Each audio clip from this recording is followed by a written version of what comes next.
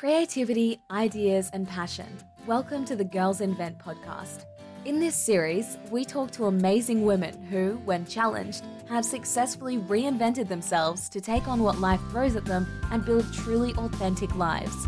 At Girls Invent, we also run an inventing and business development program that enables girls to create unique product ideas and turn these into successful businesses.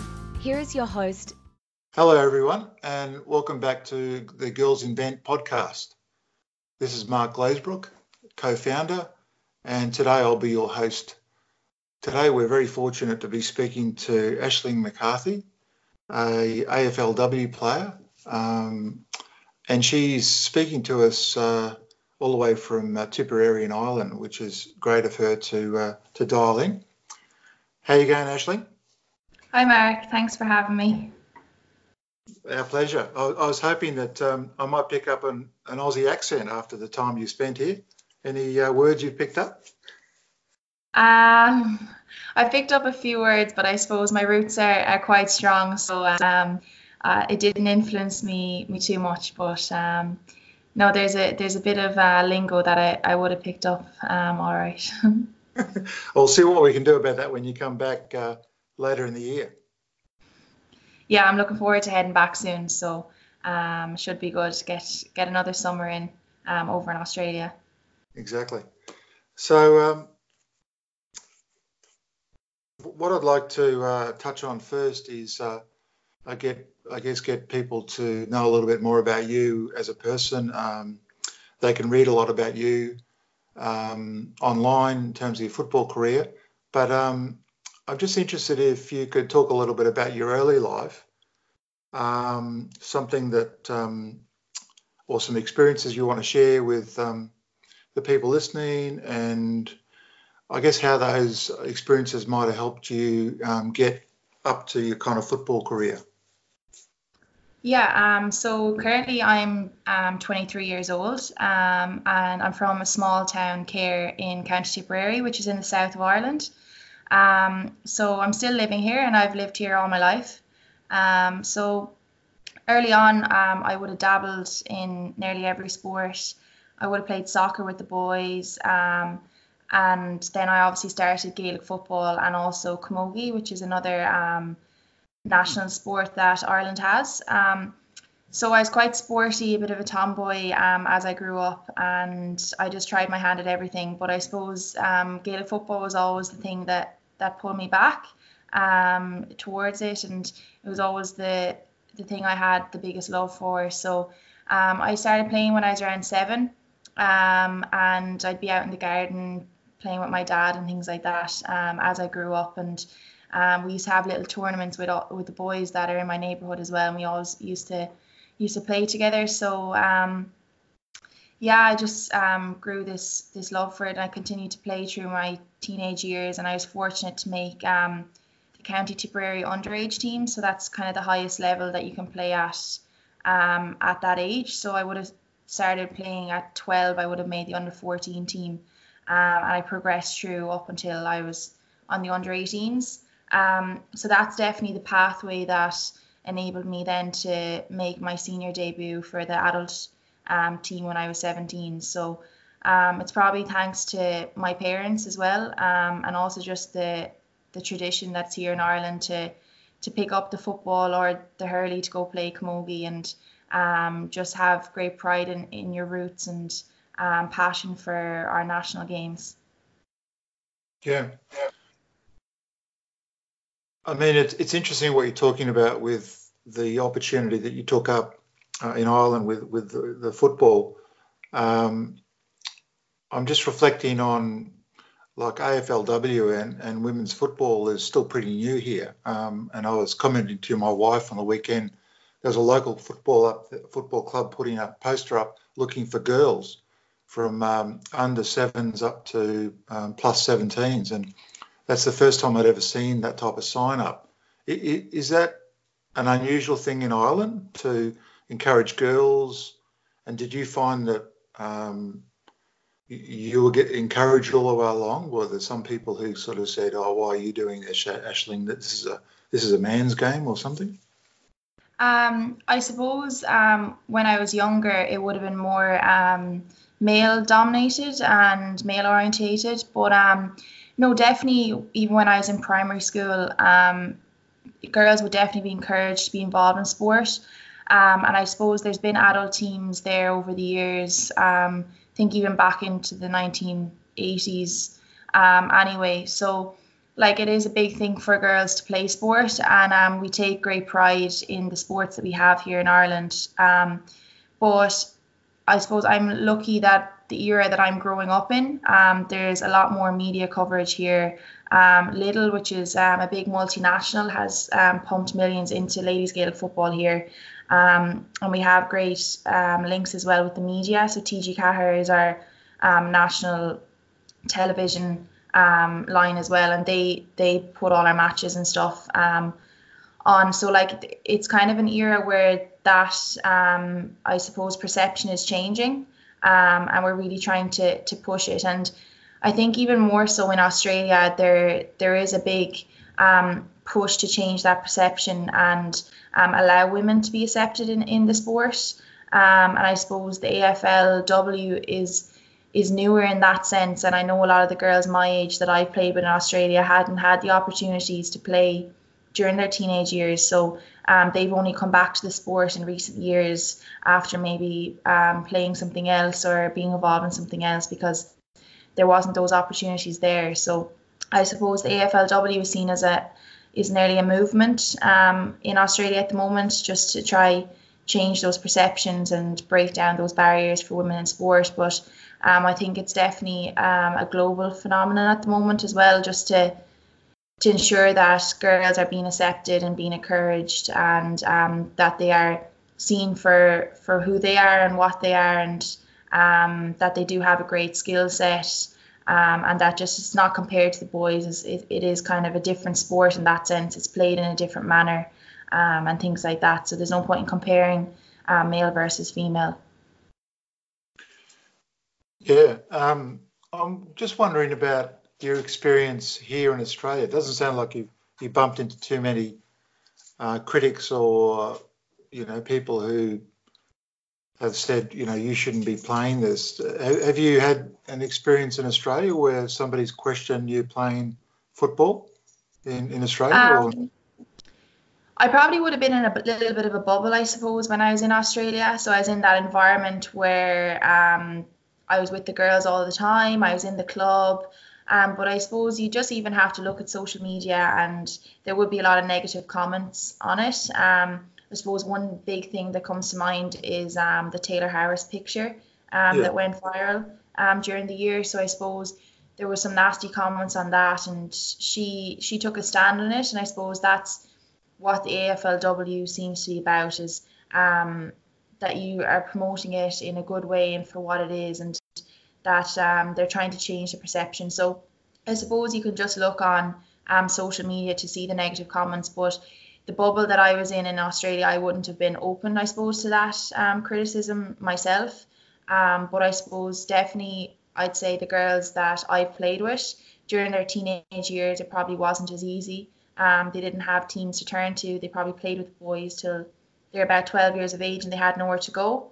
And they were probably definitely told it's too rough, it's too physical, try something else. But I think that's what's driving on a lot of these girls, because they're so passionate for it, that they want to play, and they want to prove all these people wrong, I guess. Exactly. Did you have a particular reaction when that Taylor Harris experience happened? I mean, it was awful for her, but did you have a particular reaction to it? Well, when I saw the picture at first, I actually thought it was a great picture. It just showed her athleticism, I suppose, and it was her trademark kicking style. She's so good at grabbing marks and scoring goals, so it's kind of a trademark picture of her. So that was probably my initial reaction, and then I saw that I think it was AFL Channel 7 published it, and they then took it down when people were criticising underneath it, whereas they kind of gave in to the critics. So I suppose they should have stood a bit stronger in that sense. So I was probably disappointed that they didn't probably be stronger like in that regard. But afterwards, they obviously came out and apologised, and Taylor talked really well around it, and it definitely brought a lot of exposure to the game as well, which is great. Obviously, bad publicity and things like that aren't always the best thing, but it got people talking about the game, and it highlighted that there is people out there that are trying to tear down, I suppose, the progressions that the women's game is making, and that there's people willing to fight against them. Yeah, life would be a lot easier if you could just get on and do the things you love doing and not have to deal with all this rubbish that people put out. But good on her and good on the code for standing by her. I'm just thinking about your own personal setbacks, whether it's with footy or any other experience. Can you remember some times when you're really thrown backwards, and you weren't sure whether to get up or not, and what did you do about it? Yeah, I suppose most recently probably was my opportunity in Australia. Like, I did find that tough, and I suppose when I came to round one, I wasn't selected. I was the first emergency, so it was a bit of a setback. This wonderful opportunity had come. I'd moved away to the other side of the world to pursue this career in Aussie rules, and I worked tirelessly before Christmas in pre-season, and I suppose we got one opportunity to play a practice game against Collingwood, and it was the first game I'd properly played, and it probably didn't go as well as I'd liked to have. I don't think I probably proved myself as much as I wish I could have, but I definitely worked hard after that at training. But when it came to selection, I wasn't named, so I definitely was second guessing why I bothered to come out to Australia, I suppose. I was missing out on playing the National League Division 1 with my county Tipperary, and they were playing massive double headers with men's games and stuff in big stadiums, and they were making history and strides at home, and I was second guessing why I decided to come to Australia and throw that away in a sense. But I ended up going to the game as an emergency, so I had to prepare in case someone obviously got injured or something happened last second that I'd get called upon. But I used that experience just to benefit from it. So I hadn't ever obviously been to a proper premiership game, so I used the whole routine over the weekend that when we travelled to Adelaide. So team meetings in the dressing room, seeing what the girls would do beforehand, the warm up, different things like that, and I just took from that. And then I got my opportunity the next weekend against Geelong in round 2, and I suppose I probably nailed my spot. Then I scored a goal in my debut, and I just kept working hard, and I played every game since, and I just got better and better each week. So I think it's just when you get the opportunities to do things, just to not put too much pressure on yourself, and use what you can at that moment in time to try to get the best out of it that you can and learn from it. And when the opportunity comes up again, hopefully that you just grasp it with two hands and work hard. And like, I met up with our head coach for coffee, and he'd go through different tactics and rules and game plans and everything that was completely new to me. So they definitely put in the extra hours as well, just to help me as well. So I just kind of used all the support network I could, but definitely that week that I was out in Australia was probably lonely as well, since like I didn't have my family out there. The girls that I've played with all my life were at home enjoying playing the sport, I suppose, the sport they're comfortable with as well. That's the one thing, like, I was completely out of my comfort zone. I probably miss Gaelic football in a way, because you're very aware of your decision making when you make a mistake, or what's the best thing to do next, whereas each match I was kind of only getting a grasp of those little things each week when I was over here in Australia. But it worked out in the end, and I got to come home in April, and I'm playing the championship with Tipperary now, and we've an All-Ireland final in 2 weeks. So I've got the best of both worlds, and everything has worked out. So I suppose when you get little setbacks like that, you just have to take it on the chin and work hard and take it for what it is and drive on. Yeah. We sound like you've got a doubly busy life, given that you're playing football in two hemispheres. So you must have a lot of energy. Well, at the moment, with the way the competitions are set out, it's perfect. It's the best of both worlds. So during our winter here, it's obviously your summer. So that's when the AFLW games are on, and then I obviously miss the National League. But I came home and I'm playing the Championship, which is similar to the Premiership that we play in AFL. So I played that for our summer, so your winter. So I've played that since about May, and yeah, we've the All Ireland final in 2 weeks. So once hopefully we win that, I'll knuckle down back to the oval ball and start practicing before I come out in pre-season in mid-October. So yeah, it's all pretty busy, and I work as a physiotherapist on top of that. So I'm kept on my toes, but you sound like three people, not one. You get used to it. I suppose the sport here isn't professional. That's the big difference. We don't get any money for it, and it's just pride of where you're from and things like that. And that's the exact same with the boys. The All Ireland final for the men's was actually on yesterday, and like they packed the stadium out with like over 80,000 people, and 15 versus 15, and they get nothing for it either. But it's the biggest sport, I suppose, that we have here, and it's so similar to the AFL and the crowds that they get. But it's just something that we've, suppose, learned to deal with since we were younger, and we don't expect to get paid or anything. So everyone has their own day job as well, and you fit the sport in on the side. Okay.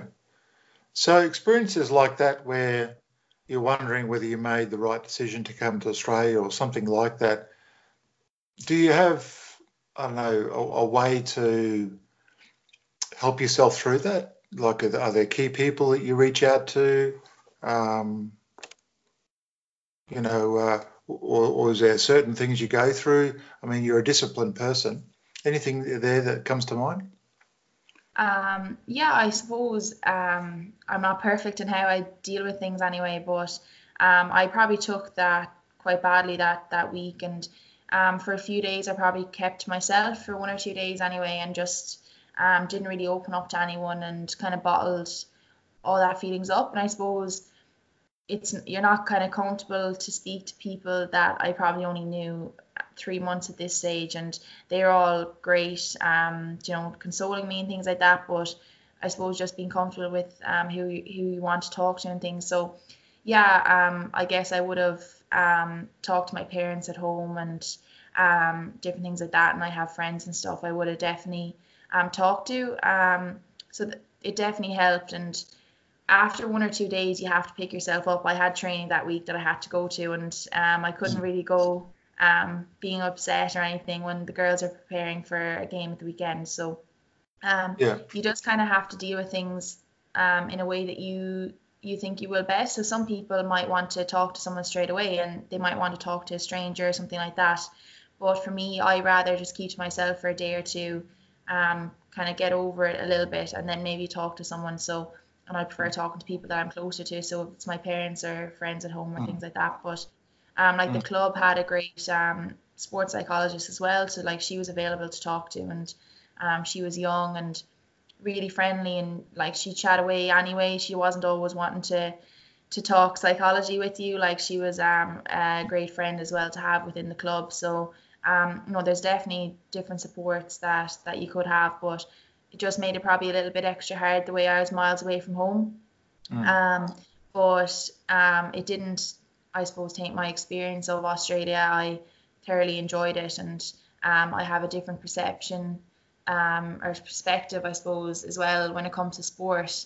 I guess with Tipperary, I would have been privileged enough to play a lot of games over the past number of years, and got my starting jersey. So to be that person in probably different shoes now, where I wasn't given the jersey to play that weekend, it just gave me a little bit of a different perspective and kind of I suppose, an appreciation for the players that don't make panels and squads and stuff like that for match day, and how they feel and what they put into it, and that they're as much a part of the match day or the final or the medal you win than anyone.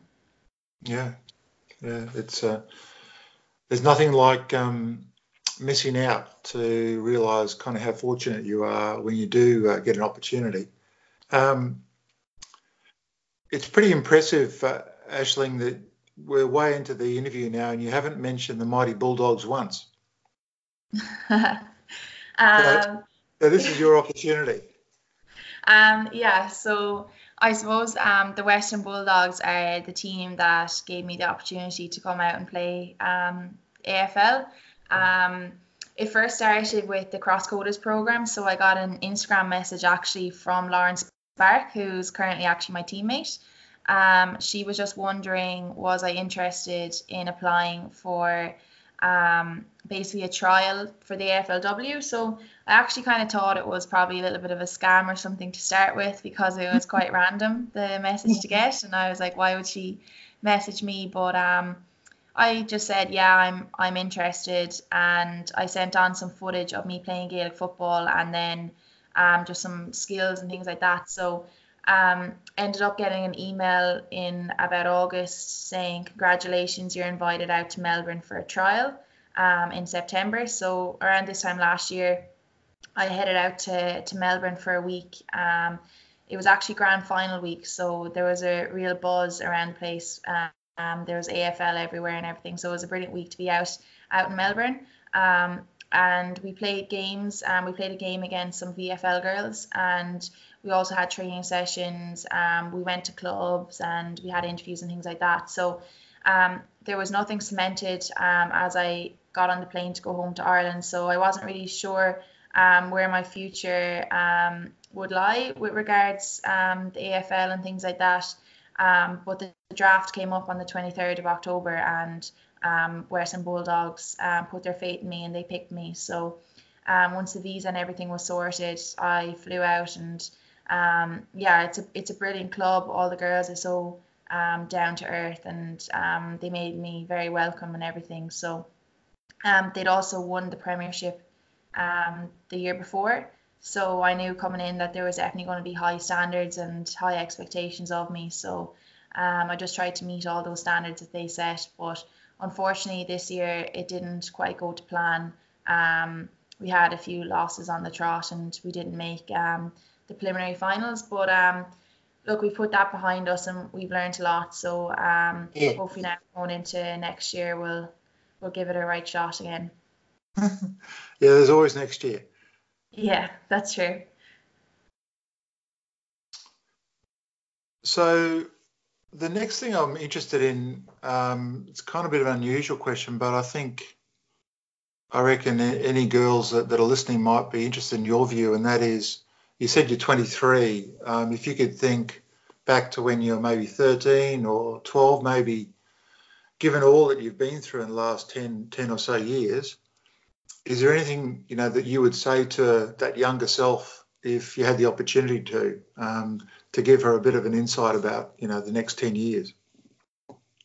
I definitely say just to enjoy it. I think these days anyway, there's probably a lot of pressure on girls that are 12, 13, 14, and just don't kind of succumb to those expectations and things that people probably put on you from the outside. And if there's something that you really want to do or something that you enjoy, just go for it, enjoy it, and just don't put too much pressure on yourself, and don't allow the external pressures either to come on you. I suppose you have exams and things that will come up over the years as well. There'll be opportunities, you want to go to university or get a particular job and things like that, and I think at the time all these things seem like the end of the world, but only in the short 10 years, I suppose, from those kind of times, that there is definitely a way around all of that. And at the time, I suppose it doesn't feel like that, but there's definitely different paths, different routes, and different ways to get to where you want to be. So just don't panic, don't put too much pressure on yourself, and just enjoy things as well. Great, thank you. So I did give you a warning earlier about this next thing that I'm interested in. That is there a bit of a secret that maybe only a couple of people know about you, or something that you'd like to tell us that, you know? I mean, in Australia we use the word daggy. Do you know the word daggy? Daggy? No, I haven't heard of that one. Daggy's a bit like, you know, when you get around with tracksuit pants and Ugg boots, and you know, you go down the road and you're just feeling a bit kind of sloppy. So there might be a daggy kind of pursuit that you like doing or interested in that you want to talk about, something a bit different. I don't know. I tried to think of this through the whole interview because I wasn't quite sure what I'd say. I suppose like when I was younger, I talked about like I was into sport and all that, but I was definitely into art as well. So I did like art competitions, and I was definitely probably a bit nerdy. I was big into like maths and stuff in school, and would study, and my mom was a teacher, so we were quite disciplined with regards the school side of things and that. But at the moment, no. I just like the usual things, and I chill probably with a cup of coffee and a chocolate bar, just the normal things. Don't put too much pressure on myself with regards my diet and things like that. I just eat probably what I'm meant to with regards playing sport, but then I also have a few treats and things like that. But I don't think there's anything really, really interesting about me that people don't know. So, all right, I won't push it. So you mentioned you're really interested in the language of Irish. Is that right? As a language? Well, more our heritage. So that's like where all the Gaelic football, camogie, all that is from. So that's like our tradition, and it's in our roots. So I think that's what's so special about the sport. And I'm not like fluent in Irish, but we learn it in school, so it's our language, and I don't speak it at home or anything. But my cousins live up in a Gaeltacht, so it's like a pocket of Ireland that speak Irish, so they'd speak it at home and things like that. But like our matches are streamed on TG Cahir, which is our television channel, our national television channel. So like they commentate all our games Os Gaeilge, which is in Irish. So it's definitely still there, and it's rooted in our heritage, but it's not in our everyday life. But there's definitely little snippets of it, and definitely within our sport as well. The Irish language and the sport and everything is all kind of rooted together. Yeah. Well, good on you for paying attention to that, because, you know, whether it's in Ireland or other countries, a lot of young people aren't that interested in history. So it's good to also be aware of, you know, what's happened before as well as where you're going. Yeah, true. And I suppose with like GAA, which is the Gaelic Games here, it kind of depends, I suppose, where you're born into as well. So like different places in Ireland probably have stronger connections with it, and I suppose if your family, like your parents and stuff, played before you, it's just something that's kind of brought down through the generations. But there is other people obviously that aren't interested in sport and things like that, so it's not like everyone is playing it, but it's definitely a massive part of the majority of people's lives here. So and it's great, it brings everyone together, even if there's great rivalries between different teams and stuff. At the end of the day, it brings everyone together as well. Yeah, cool. Just finally, I'm just interested in your thoughts about Girls Invent. So we obviously run programs, entrepreneurial programs and business development programs for girls while they're at school, usually between about 13 and 17, something like that. Is there anything that you've sort of thought about when you've, you know, thought about our program and linking it to your life? I mean, you're a physiotherapist, you're doing so many things. Any sort of thoughts you want to share to girls that might be listening that are trying to build their own business or build their own career?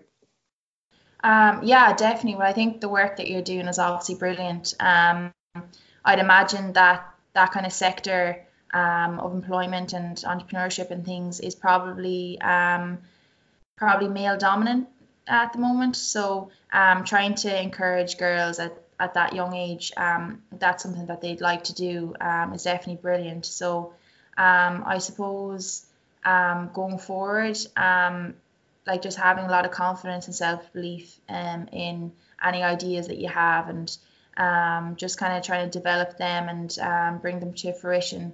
And I suppose with the work that you're doing as well, that will definitely help. And different things like the setbacks I've had and the opportunities that have come my way, just to take everything as it comes, and just to grow as things happen and things like that.